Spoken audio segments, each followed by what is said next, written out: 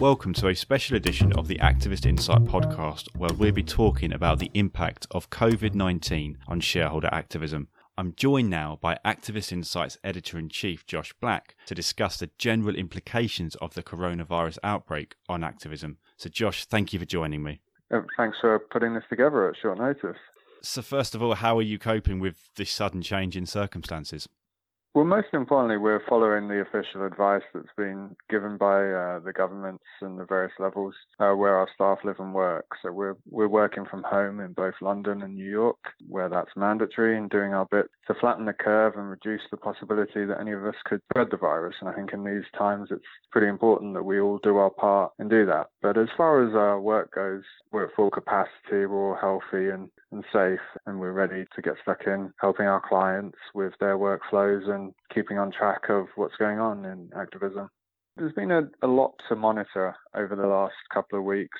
It's a rapidly evolving situation. There are people that are dealing with things on a day-to-day basis and people with ongoing situations that they don't know how they're going to turn out based on how the markets go and what level of government intervention may be coming in the next few days.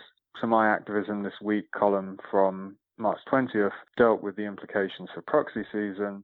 And as I was reporting that out last week, it was still pretty unclear how impactful this would be. Clearly, the longer it goes on, the more events and gatherings are cancelled, the more difficult it becomes for activists and issuers to meet with shareholders, to run campaigns, to hold shareholder meetings. And that all has a big impact on whether activist proxy campaigns can be taken to fruition. That raised a lot of interesting questions. Since then, we've seen a lot of volatility in the markets. Share prices are down pretty steeply. That creates an opening for activists to buy shares at a lower valuation than they've been able to for years. That's something that we've been talking about for, probably about 18 months now as something that needs to happen in order for activism to get another big boost. 2019 was a slight down year for activism, and that followed a very short, sharp drop in the fourth quarter of 2018 when activists weren't necessarily as prepared. And now there's a question over whether activists are going to jump on this buying opportunity or whether the situation is just too unstable for them to act on it. So that column from last week, which is available on our blog, on Twitter and LinkedIn, kind of said that if this goes on much longer, we could have a very quiet proxy season. But we don't know. I mean, it could be that there are situations where activists feel like they have an opportunity to make an impact. And certainly lots of campaign-specific developments are happening every day, and we're monitoring that on Activist Insight Online. And we have a live blog for subscribers and bring in the news as and when it comes. And if anyone has a tip, we're still picking up emails to press@activistinsight.com. And as I mentioned, we're working around the clock to bring our subscribers the news that they need. And the coronavirus has been described as a poison pill for shareholder activism. Do you think it will halt the proxy season dead in its tracks? Yeah, so for those that don't know, a poison pill or a shareholder rights plan is a measure that companies use to prevent activists or hostile acquirers from gaining a significant position in their stock. Lawyers from Sidley Austin used it to basically say that the coronavirus would put up a sign stopping activists in their tracks. It's a little bit early to say whether that is in fact what's going to happen, but it's increasingly looking that way.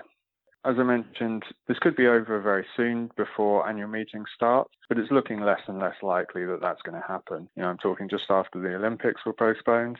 So I think it's going to be really hard for companies to hold in-person meetings with a large audience. And I think that's going to have a ripple effect. Add to that the volatility. Most activists will have started planning their campaigns in the fourth quarter. There will still be lots of campaigns rolled out, I think. Nominations will have been made in January and February and early March that are kind of in the works, as it were. And those will be announced. But whether they will go the distance is not entirely clear. We've seen a couple of proxy contests already called off. We've seen some mergers called off. And those kinds of situations could have a chilling effect on activism, at least in the short term. They could drive activism in the long term. So the problem with committing to an activist campaign at this stage is that A proxy contest really requires an activist to be confident that it can either win or convince the company to implement changes unilaterally, and that value won't be permanently destroyed before the annual meeting. It really didn't help that COVID-19 became a real issue in the US markets, just as Russia and Saudi Arabia went and had an oil war. So that's had a big impact on the energy sector.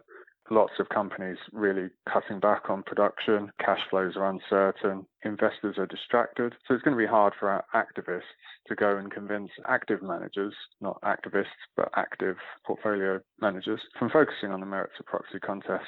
And it's going to be harder for activists to actually present their ideas in person, which might hurt their chances ever so slightly. But I think the biggest concern is that some positions will just be really hard to hold for months on end, especially if companies are starting to show signs of distress. The additional risk that companies might delay annual meetings might mean that activists can't implement the changes they want to quickly enough to guarantee the company's survival or ability to profit on the changes they want to see implemented. So then what kind of corporate activity will be seen as risky? Yeah, among the things that activists tend to ask for, buybacks, anything that increases leverage, anything that puts growth over long-term profitability, perhaps acquisitions, perhaps focusing on a more risky business strategy, will be under increasing scrutiny in this kind of environment. And we don't quite know the full extent of the backstops that there will be to the credit market. So, it may be that 6 months down the line, the debt market looks absolutely fine and companies can still borrow to do all of these things. But for the short term, we've got to assume that cash is king and that companies should be doing everything they can to maintain their cash position in case they need to weather a longer downturn. Already at the beginning of March, Centerview Partners said M&A activity would be down 15 to 25%.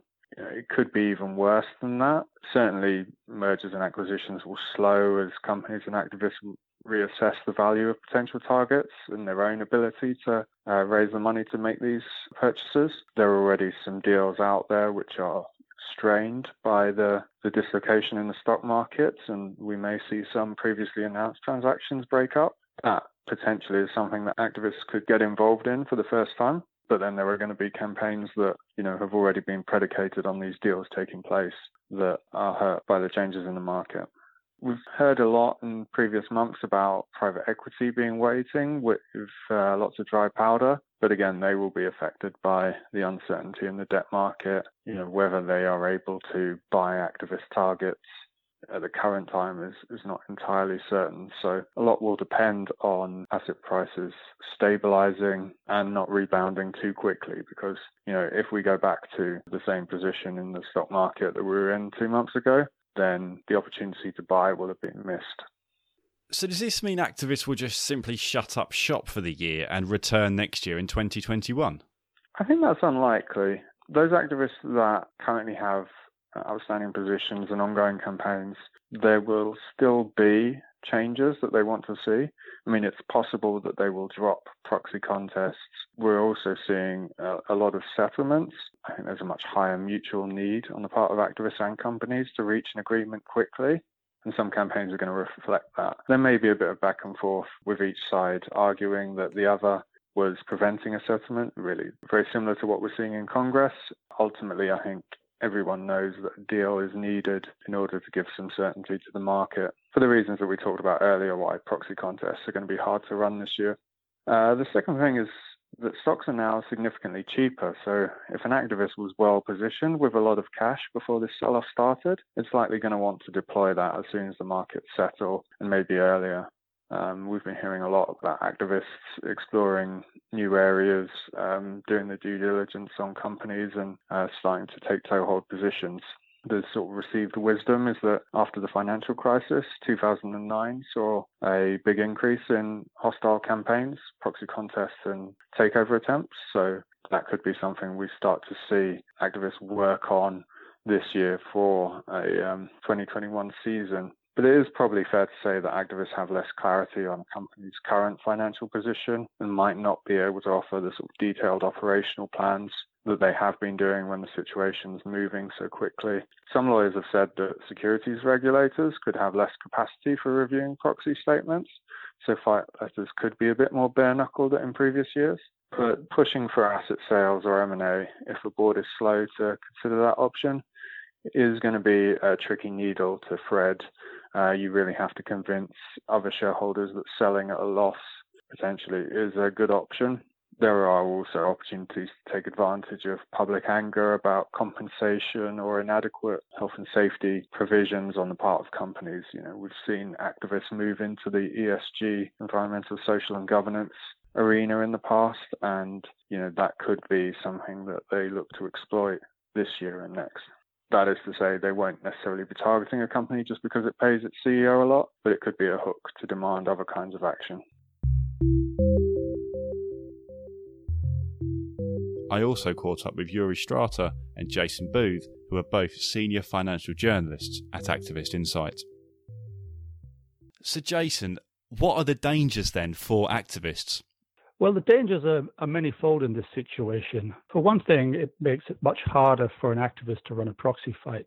With prices down so much, it really shakes up the value of their investments and makes it harder to decide what they want to do next. Plus, management can argue that it's distraction to operations at a time when they need to be focused on dealing with the fallout from COVID-19. So we're seeing a growing number of campaigns being withdrawn or settled with limited gains. Also, it reduces the options such as buybacks and other forms of balance sheet activism, which are hard to argue for given the economic situation currently. And the activists themselves have their own problems. They have to depend on so-called limited partners, which are in a sense their own shareholders, who in many cases are suffering from losses elsewhere in their portfolio and may be compelled to pull money out of funds such as activist funds to cover the margins elsewhere. And we saw a lot of that in 2008, where some funds were forced to put up so-called gates, which basically prevents or slows limited partners from withdrawing money. But that really was the death knell for a lot of those funds, because once you do that, these shareholders will never come back. So far, we haven't seen much of that happen, but you could if the market remains weak. Lastly, there's the issue of raising new money. The market has fallen so much that many people see it as a huge buying opportunity. But that only works if you have the money to do so. And while we've seen people like Carl Icahn or Pershing Square make new bets, smaller funds may have a harder time doing that. Many of them have fairly large illiquid stakes, a narrow portfolio that may be down 30 or 40%. And unless they have the ability to double down, they will have a very hard time coming out of that. So Yuri, for those activists that will survive the crisis, does this represent an opportunity to buy? I think so. Some of the more experienced activists that don't face the threat of quarterly withdrawals have already taken advantage of the sell-off by adding to their existing stakes. You have Civian Capital increased its holdings in Rixel and CRH. Carl Icahn hiked his position in Occidental to 10% from 2.5%. Bill Ackman also said he's buying despite his apocalyptic view on the crisis. Many others are probably waiting to have more clarity on COVID-19's impact before jumping in. Also, interestingly, for some activists, this could represent an opportunity to do pipe deals, also called private investments in public equity. This could be especially the case for companies that run low on cash. What specific events then can you attribute to the impact of the coronavirus? So I suspect the reported settlement between Carl Icahn and Occidental was influenced by the pandemic. MG Capital changed its tack in its proxy campaign at HC2 Holdings by launching a consent solicitation, probably due to fears the company would postpone the annual meeting that should take place in June. In Europe, Bluebell Partners shelved its campaign for a partial IPO of Lufthansa's maintenance and repair unit, as the company is now fighting for survival.